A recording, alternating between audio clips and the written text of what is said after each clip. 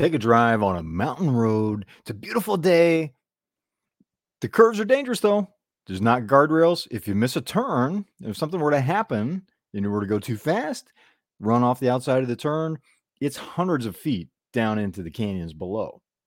You're coming around a corner. You're enjoying the day. The temperature's just right. It's a little warm, but not too warm. A bit of a breeze. Sun's in a cloudless sky. And all of a sudden, you hear plink. Welcome to Wolf's Watch. I'm Wolf. Thanks for joining us. Today, I want to talk with you about the importance of play. Yes, the importance of play, recreation. What do you do to play? And sometimes we do that in work and it's still serious work. This is specifically outside of work. Do you like to swim? Do you go hiking? What is it? Do you have a hobby?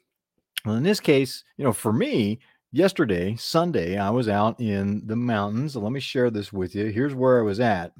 So I took this picture about 15 minutes before I had an equipment failure on the road that winds out of here, which in this shot, you can't really see. It's off to the left of the screen a little bit. But I was in this area, and as you can see, it's pretty rugged. You got cactus, cliffs, beautiful. That's Lake Casitas in the background. It's a beautiful day in between Santa Barbara, California, and Ojai, California, in the mountains. Having a wonderful day. The point here is about 10, 15 minutes after this picture was taken, I heard that ominous sound. Plink. And knew immediately what had happened because I was shifting gears and I was on my motorcycle and shifting gears and do this and pull in on the clutch lever. Here, plink, and the lever goes soft, as we would say. There's no connection. It's no longer connected to anything. It's just hanging in a breeze off of the handlebars. So now what that means, if you're not a motorcycle rider, what that means is I now have no way to shift gears. Without the clutch, it's hard to shift gears. Now, to say there's no way to shift gears, there's a way to do it, but it's not recommended because it's hard on the transmission. This is why I'm bringing this up with you. So here it is. This is a fun but dangerous area because if someone drifts over the yellow line, you can be hit. There's not a lot of room to get out of someone's way. If you lose control, you can easily slide into a mountainside or off the mountain into the canyons below. So you have to be careful. This is serious play. That wasn't racing. It was a beautiful day. It was out with friends. We were celebrating a couple that's retiring and moving permanently to Ireland because my buddy's wife is Irish. Story for another time. The point here, again, is during serious play, something goes wrong. That has ramifications. Now, how do you respond to a situation like that? I was very aware for the next several hours because I was over 100 miles away from home in an area that at best has spotty cell reception. So to call for a flatbed, can't put a motorcycle on a tow truck. You need to have a flatbed truck to stand the motorcycle up on while it's being towed. And it was Sunday. Can't go to a repair shop, can't call a repair shop, can't get parts. What to do? And even a lot of the tow services are running slower on a Sunday. Counterintuitive, I know, but in the motorcycling community, that's the day that a lot of people will have the only opportunity to get out and ride, so they're not available. Coming to the point, hang with me. I still enjoyed the day. I still had an incredible ride through the mountains. Still had a decent ride home. There were challenges at times, and I had to push start. Part of this bootstrapping the situation was when I would come to a red light, I'd have to make sure I was in neutral, otherwise the motorcycle would stall. And then when I started, had to get a running start, had to push the motorcycle. So this is a 500, 600 pound motorcycle. I have to get it rolling, then force it into first gear and accelerate it away, which meant having space to do that also without, slamming into a car in front of me or something like that. So fortunately, most of the time I was out of heavy traffic. It's getting a little bit off. Just want to set the table for you here so we can talk about this. Through all that, I was very aware of the conversation going on here. And that's why I asked, how would you respond? Because that could have really ruined what was an otherwise incredible day. Yet I was really aware of my internal response to that in terms of I stayed focused on, okay, I'm not in immediate danger because as long as I'm rolling, And with Harley Davidson, you don't have to do a lot of gear shifting. I was in a proper gear so that even though I could run rev the engine a little bit more than I would like, it's still not dangerously revving. And where I needed to slow down, I could slow down enough without stalling the motorcycle or causing problems. Not optimal, but still very functional. So that was my first assessment. I'm okay on that. I can get through the mountains and going, this is a beautiful day. What am I going to do? Am I going to get all wrapped around the axle? Am I going to let this go? Oh, why does this happen? What do I do? Get panicked about it. I had water with me. I always have water and some almonds to snack on when I'm out on motorcycle rides like that. So I can enjoy the day and stay hydrated. And, I'm feeling a little hungry, have a little bit of a snack and stay sharp because it's a high activity, it's a high focused, attentive activity.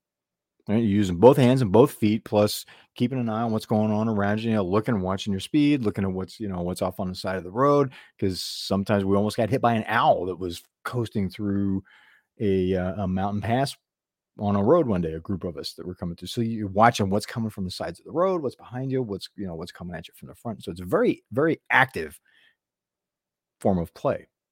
One of the things I enjoy about it, helps keep me sharp. Imagine what I'd be like if I wasn't doing that to stay sharp. Easy. But again, I've stayed focused on what do I need to do next. So the first thing was, need to get out of the mountains, need to see, is there someplace we can stop to seek repairs? What are we doing?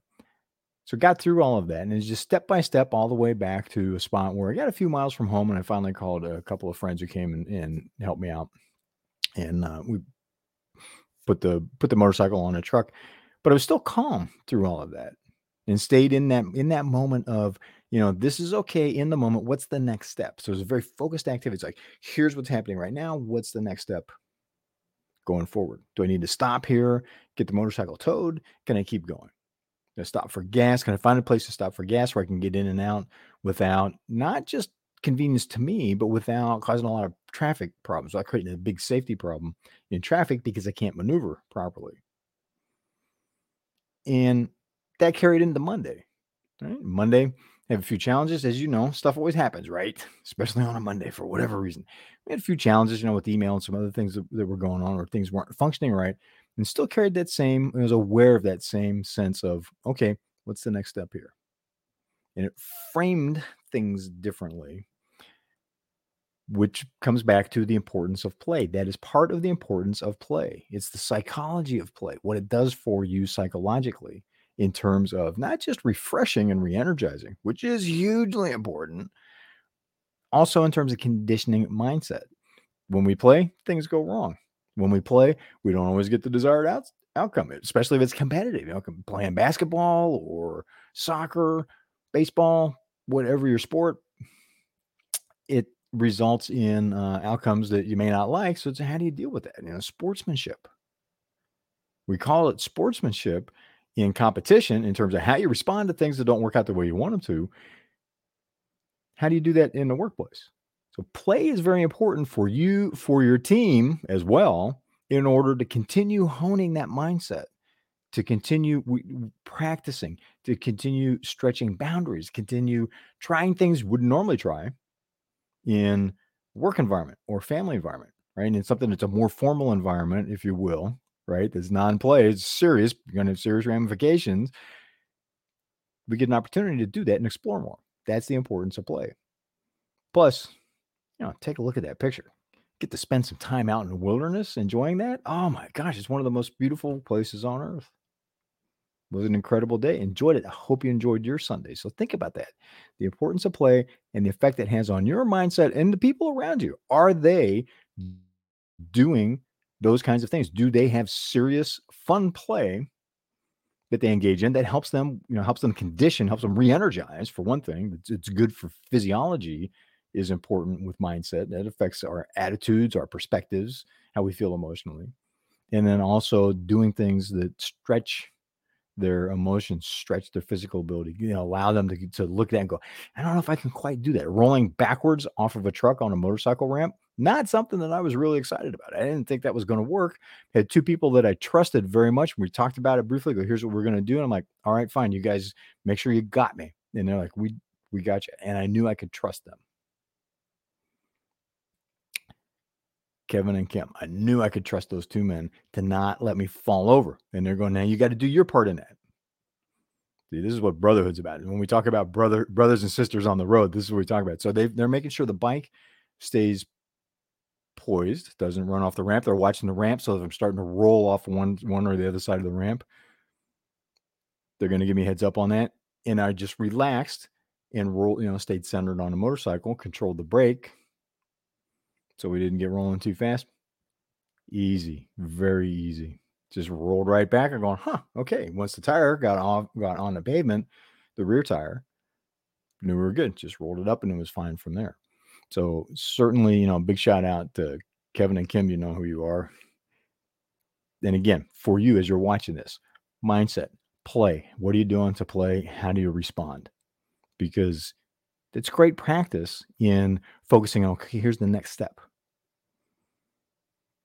Staying focused on what's the next step, not the larger potential drama, right? Doing it without the emotional drama of what's going on around you. So just a thought for on Monday. We got a lot to talk about. This is going to be important because there's so much coming up in the next 18 months. And I know I keep teasing you about that, saying we're going to talk about it. We will.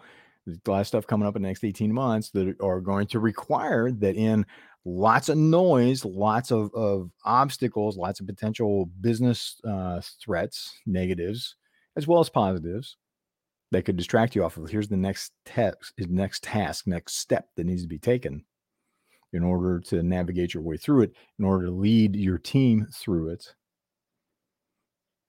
Things like this topic, play, practicing staying focused in a chaotic environment that could have serious consequences.